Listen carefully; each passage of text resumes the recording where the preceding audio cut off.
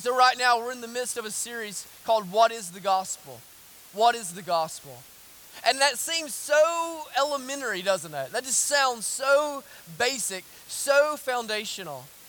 But I wonder this morning, if somebody were to come to you, if one of your children were to come to you, if one of your coworkers were to come to you, and facing the difficulties of life and realizing the gravity of their sin, they were to come to you and ask you, Mom, Dad, friend, can you share with me the gospel? Can you tell me what you mean by the word gospel? I wonder how many of us would have a reasonable explanation. I wonder how many of us could clearly and concisely state the nature of the gospel and the realities of the gospel so that our husbands, our children, our neighbors might be converted into the kingdom of God. You see, it sounds elementary, and it sounds foundational, and it sounds basic, but if any of the research holds up to be true, what we know is that the average parishioner, the average member of the average congregation can't articulate the basic tenets of the faith. And so this morning we are in our third week. A couple of weeks ago, Aaron talked to you about the holiness, the righteousness, and the justice of God. Last week, John talked with us about the depravity of man, the sinfulness of man, the inherent wickedness of man. And so what we're going to try to do this morning is reconcile those two realities. How is it that a God so holy and a God so righteous can be made reconciled with a man so wicked, with a humanity that is so deeply depraved? And so what we're going to see in the last half of Ephesians 2 is how can these two realities be reconciled? Because brothers and sisters, that is the essence of the gospel. That man who was separated from a righteous and holy God can now be reconciled to him, united to him, abiding in him, living by his strength, living by his power, living for his glory. So if you have your Bibles, turn with me now to Ephesians chapter 2. John started last week by looking at the first 4 verses. We're going to look through verse 10 today. We'll read all of it together. So if you turn there, would you stand with me as we prepare to read God's word together?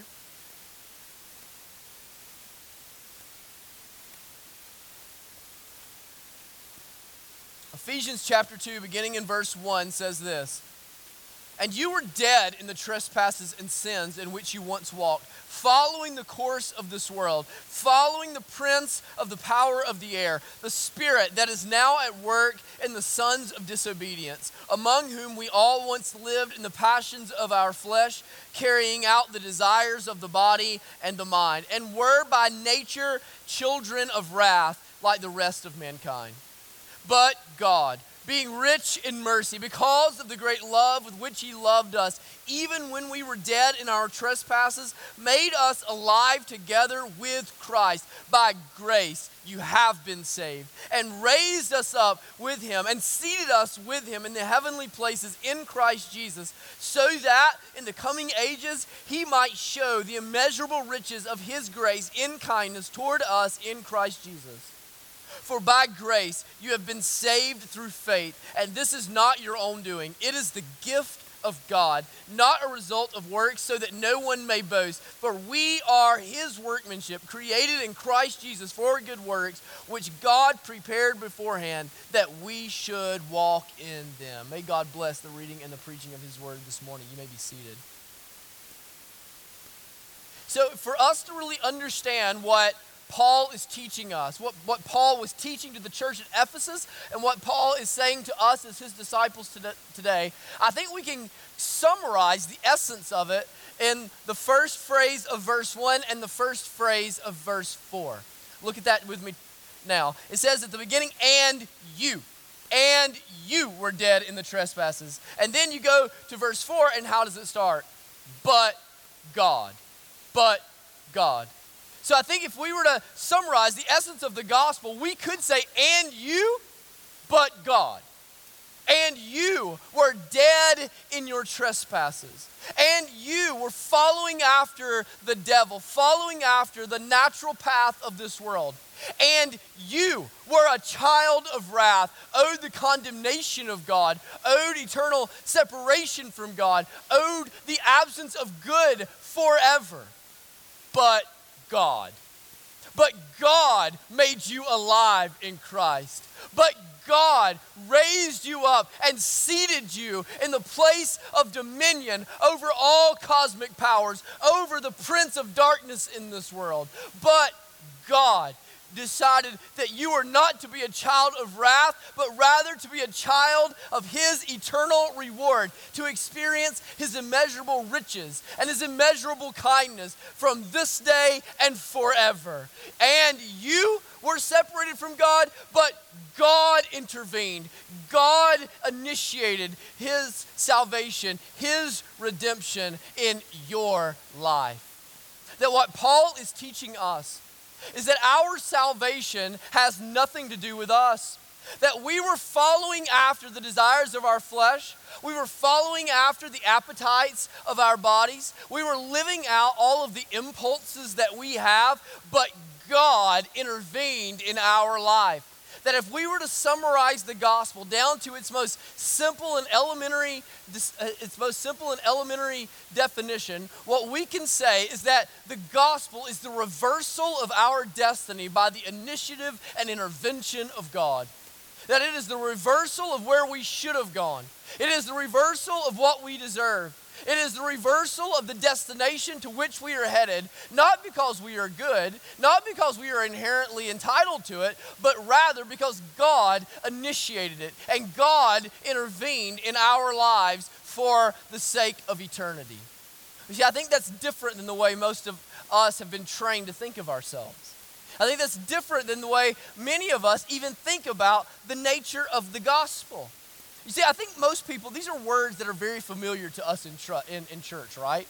Words like grace, mercy, love, kindness. These are words, the gift of God, that are very familiar to us in the nature of the church, in the life of the church, even in the life of the nominal or the cultural Christian. But I think what's important is that we understand Paul's definition of these words and not the culture's definition of these words.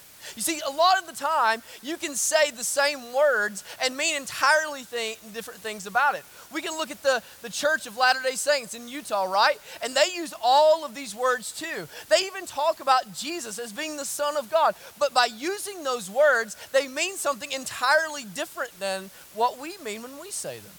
You see, for us, we are taught to think of ourselves as being entitled to the good things of life.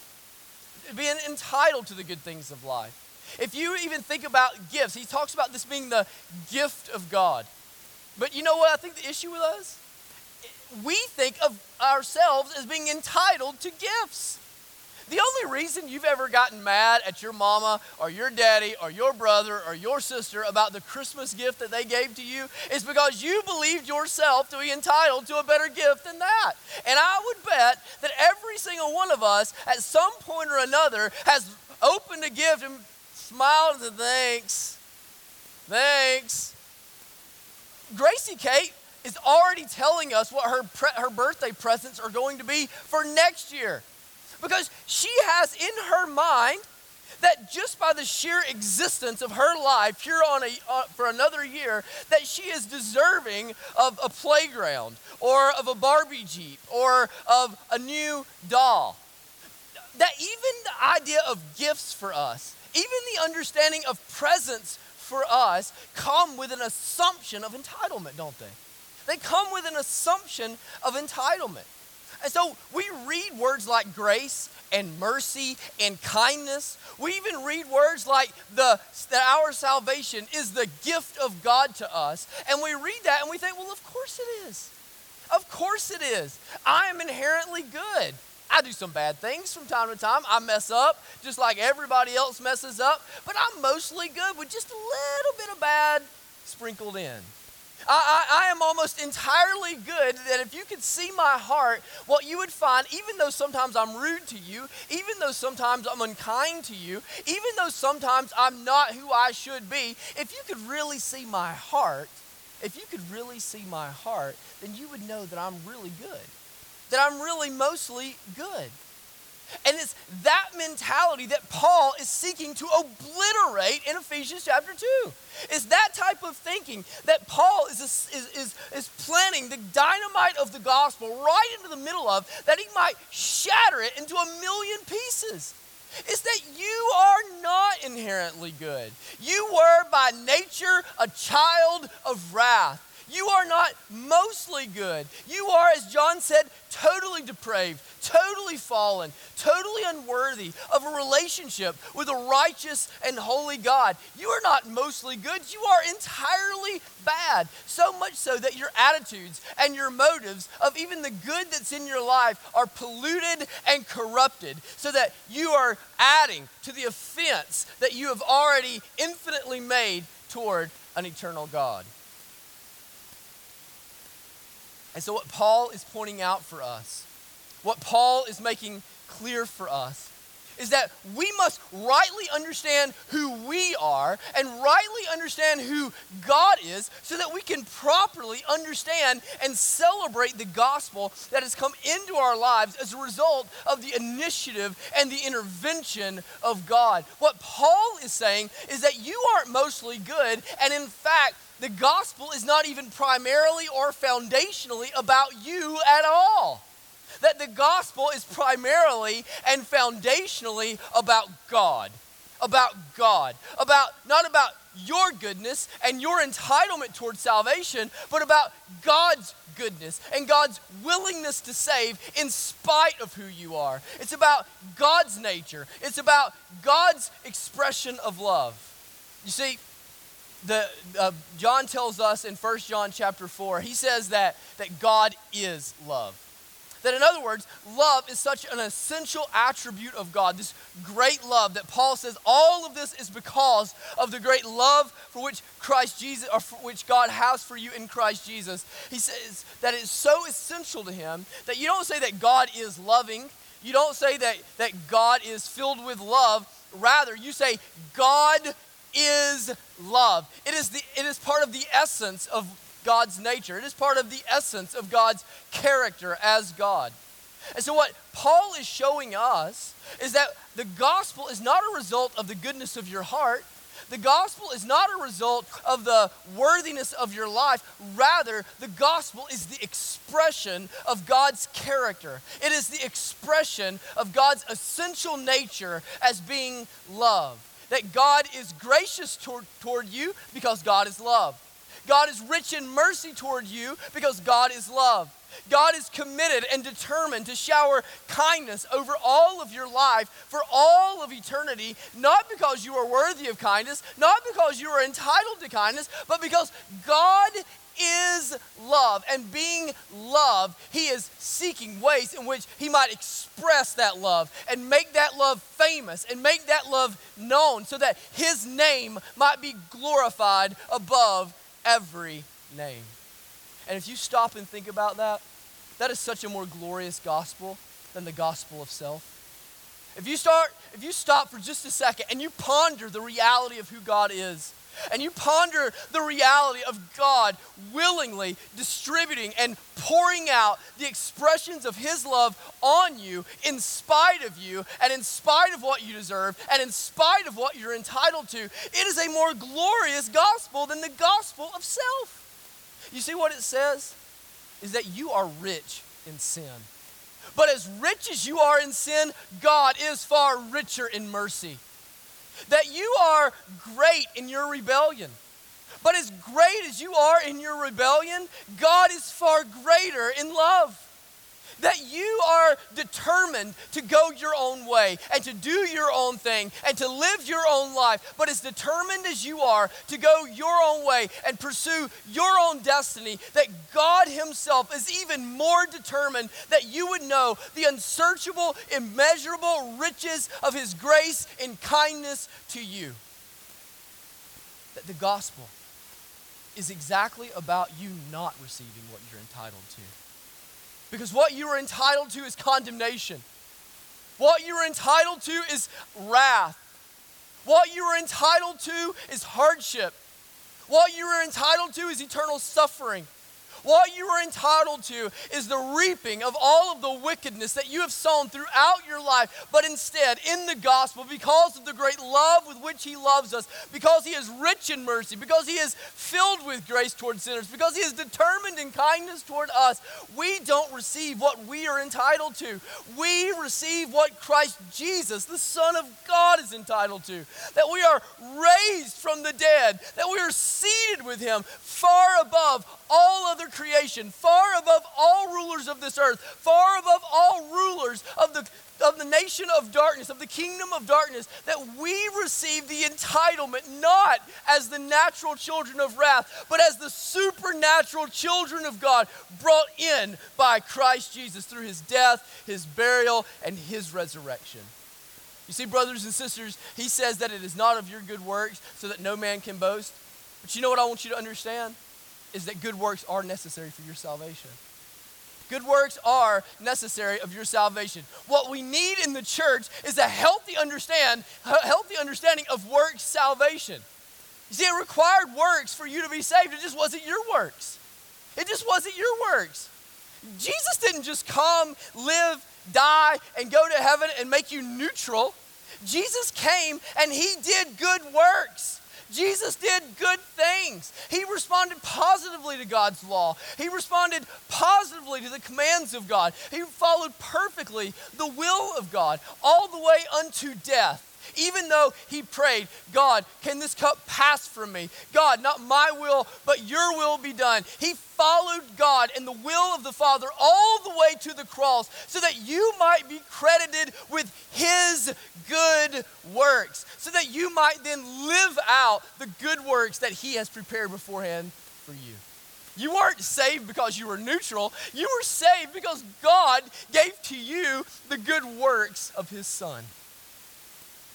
Now, there's a phrase that comes up twice here that I want you to notice.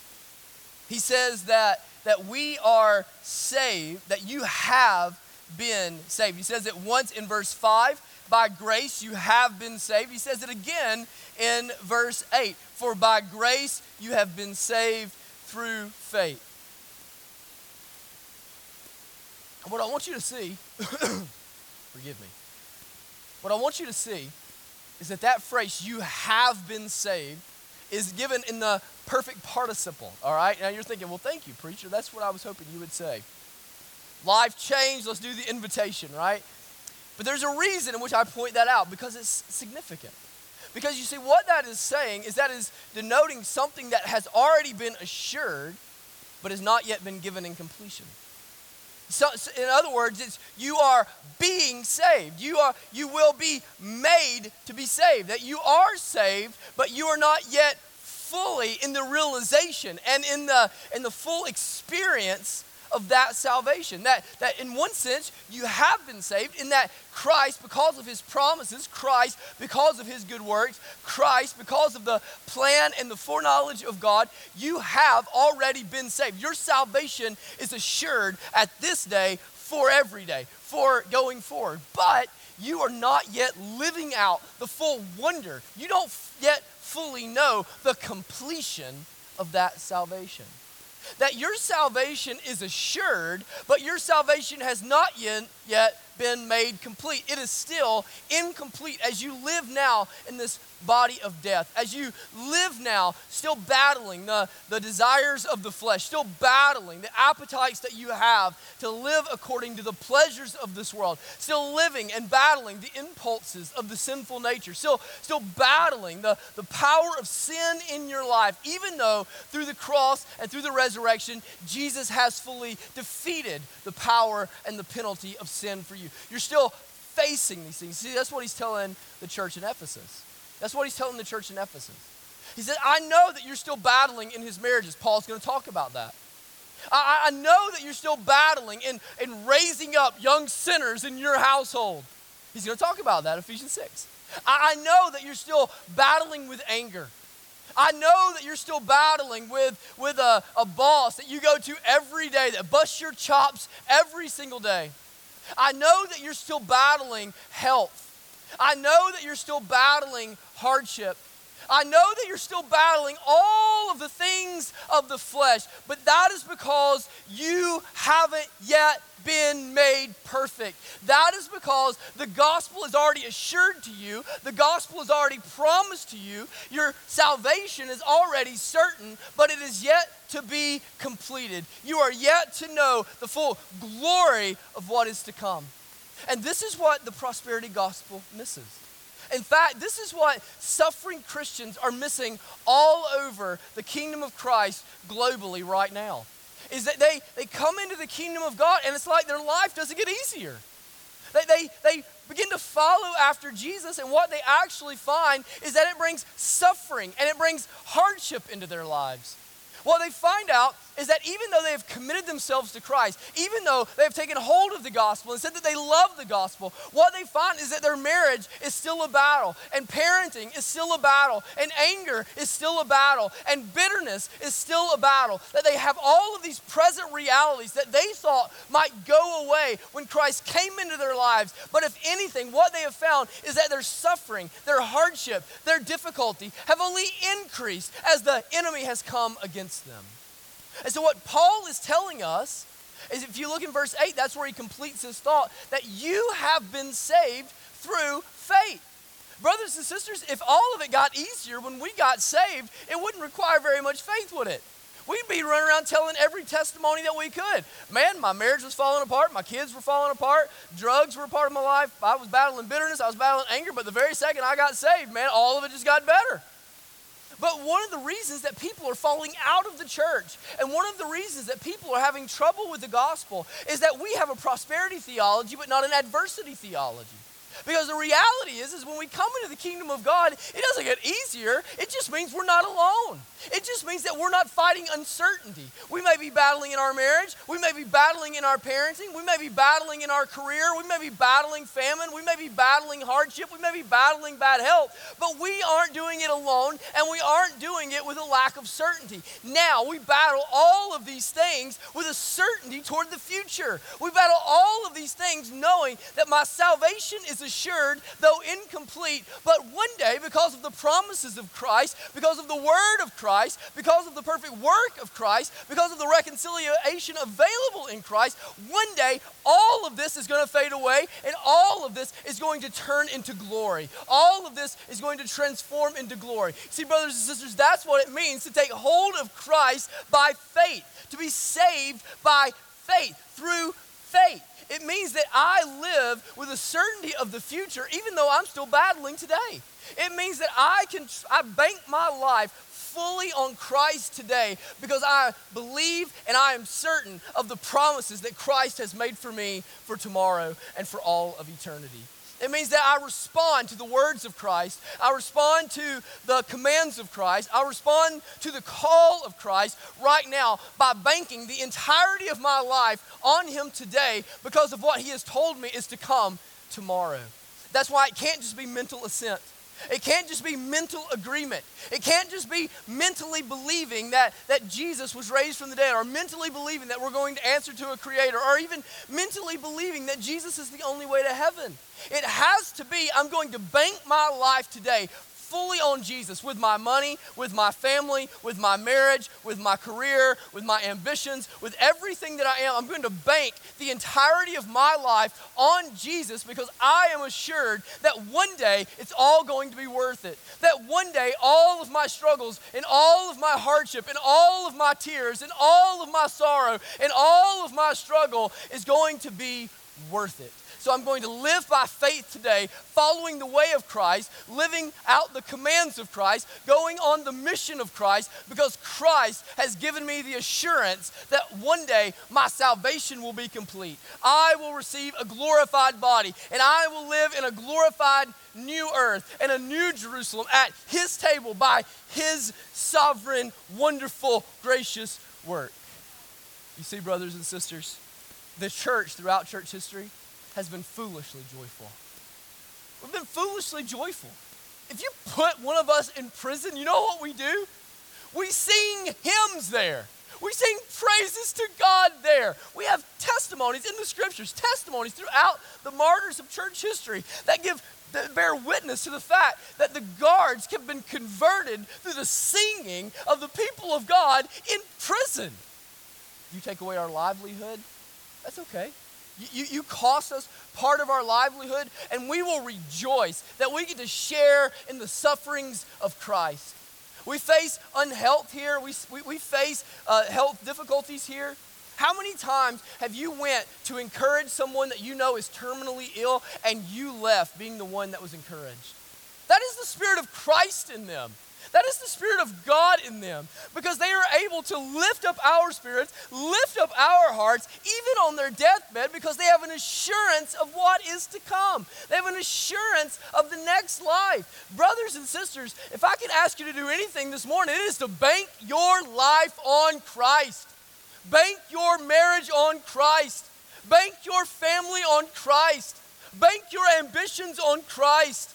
Bank your career on Christ. Right now, it doesn't seem sensible. Right now, it seems illogical. But He is the King of glory. He is the one before whom every tongue will confess that He is the Lord. He is the one to which you will answer. And so right now, He calls for you to walk down the path of suffering. He calls for you to follow Him all the way to the cross. But brothers and sisters, don't you believe for one second that you're going to follow Him to the cross and not follow Him in the resurrection and ascension to glory. Because He, in the gospel, will credit you with His good works, and you will be seated with Him on a throne designed for you to rule with dominion over all peoples and nations.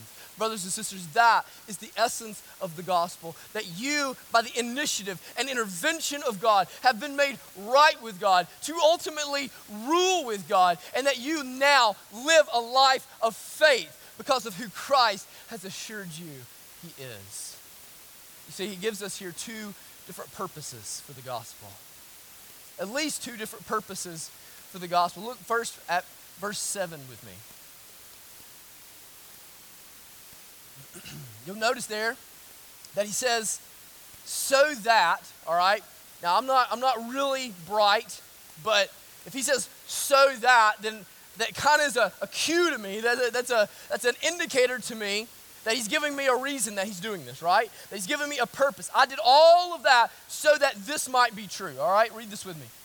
So that in the coming ages, so you've got future thought, the day in which your salvation is complete, right? The day in which you know the fullness of His glory. So that in the coming ages, He might show the immeasurable riches of His grace in kindness toward us in Christ Jesus. Y'all, let's just stop here for a second. Do you see what He's saying? That I am saving you as a child of wrath. I'm saving you as one who is dead in your trespasses, dead in your sin, hopeless in any other way. And I'm delivering you as an expression of my love by mercy, by grace, into an eternity filled with kindness. That for all eternity, that one of the primary reasons that God has initiated the gospel is so that you can receive and enjoy and delight in the immeasurable riches poured out over you for all eternity. That God is going to bring you into His house. He's going to bring you into His glory. And He's going to put before you the full wealth and riches of your inheritance as one of His children. And He's going to say, go in there and find out how rich you are now. Just go until you find the end of the treasure. And after 1 billion years, you're going to look and be surrounded by the immense glory of God, so direct and so bright that the need for the sun is totally eradicated because His light illumines all of creation. And you're going to get right in the midst of this stunning majesty, and you're going to say, I'm not even started yet. I'm not even started yet. I've ran for 1 billion years deep into the immeasurable riches of my Father, and here I am experiencing all of this kindness poured out over me, and I'm not even there yet. I'm not even started yet. He uses this word show, right? He uses this word show that often throughout ancient Greece, what this word show was used for is it would be used for an artist or a sculptor, some type of famous architect or painter or something like that, and you would take, and it was to put on display. To put on display the piece of artwork, the poem. We think this is where we get the word poem from. And you would put the poetry on display. You would put the painting on display so that all of the passersby would look upon it and they would be astounded at the genius of the artist.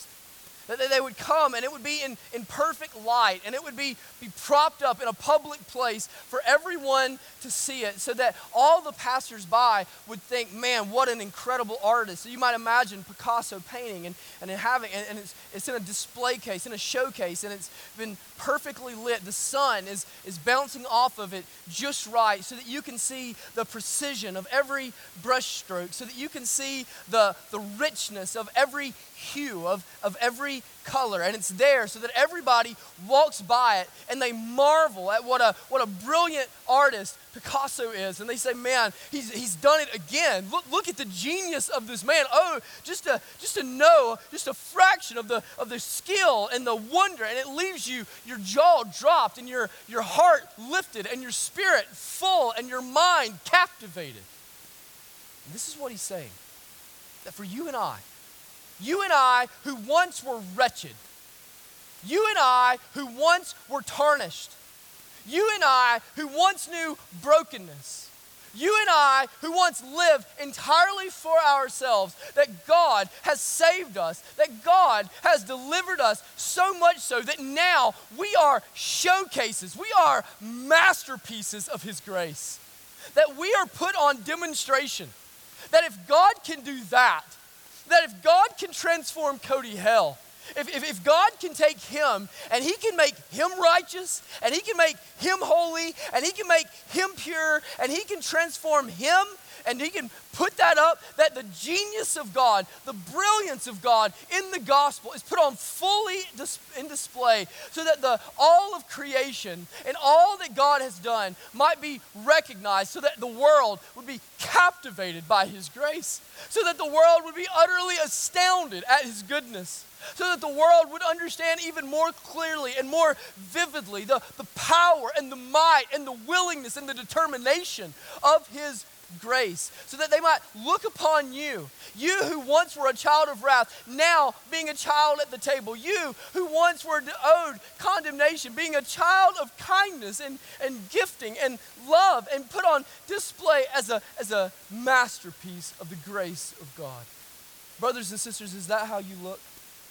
Is that how you live?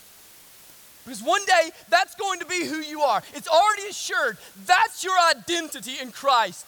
You are a masterpiece of grace. You are set apart by grace. You are set apart that the world might be captivated at the genius of God, that He can save you. And so now, as we live on earth, it is our responsibility to showcase the grace of God and showcase the kindness of God more and more evidently, more and more clearly with every interaction, with every friendship, with every relationship, with every promotion. It is all given that more and more, as we are sanctified and made holy in the image of Christ, that we can be showcases of the power of God, showcases of the goodness of God, showcases of the greatness of God. Are you living right now as a masterpiece of grace that draws in the unchurched and the unbelieving world to want a God like that to save them too?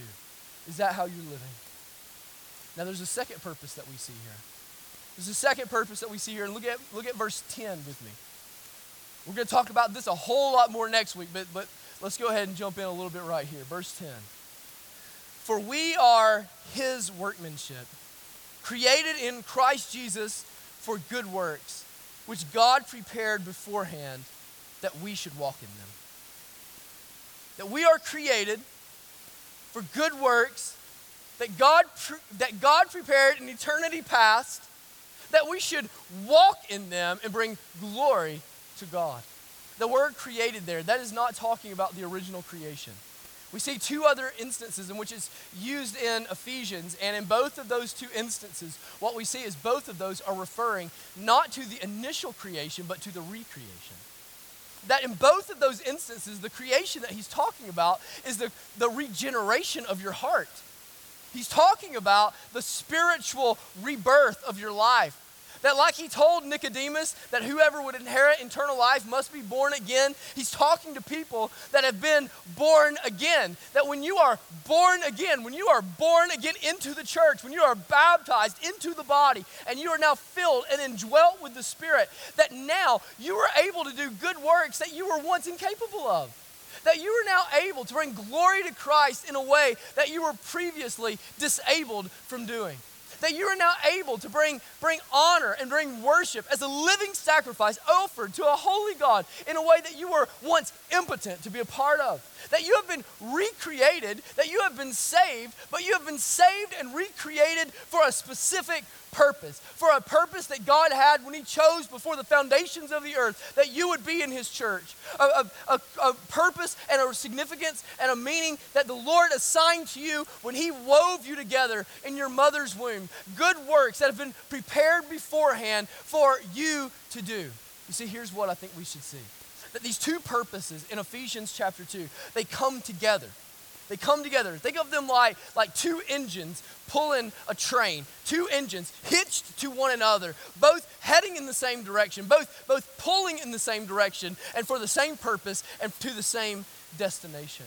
That on one hand, you are saved so that you can experience the kindness of God forever.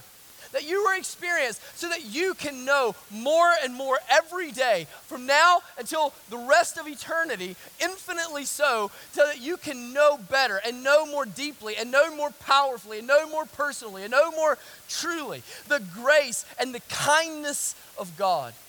But we are not to be dams of kindness as it's poured into us so that it dams up and puddles up and stagnates.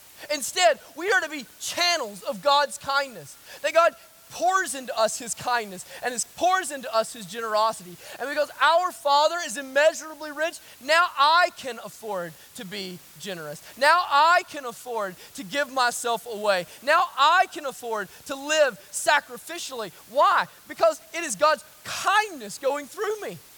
Now, as one that is the Son of the one who reigns over everything, the one who is sovereign over everything, over every person, over every circumstance, over every hardship, over every difficulty. Now I can have peace and I can have contentment no matter what's going on with my kids, no matter what's going on with my job, no matter what's going on with my health. I can have peace. Why? Because God's kindness is channeling through me. God's kindness is going through me so that I can have peace, and then I can be a messenger of peace. I can be an advancer of peace with the relationships and with the influence that I have. That if I know that I am secured in the kingdom of God, I can be content in my circumstances, not because my circumstances are good, not because my circumstances are easy, but I can be at peace and I can spread that peace to others because now God's kindness is pouring into me and it is channeling through me. That I can forgive people because I have been forgiven. God's kindness has come to me and is now channeling through me.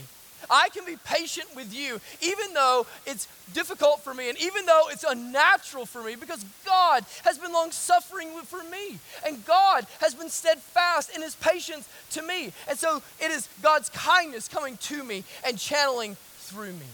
What we need in the church and what our community needs us to be and what our families need us to be is to be channels, conduits of God's kindness coming to us so that God's kindness might go through us. When we look at the history of the church and we read of the testimony of those that have come into faith, how often have you read, how often have you heard that it was because of the kindness of a Christian when I couldn't find kindness anywhere else?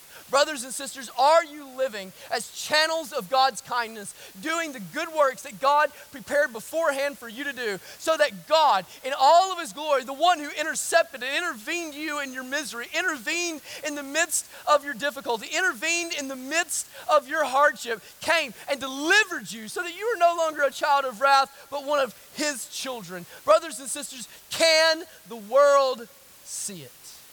Let's pray together.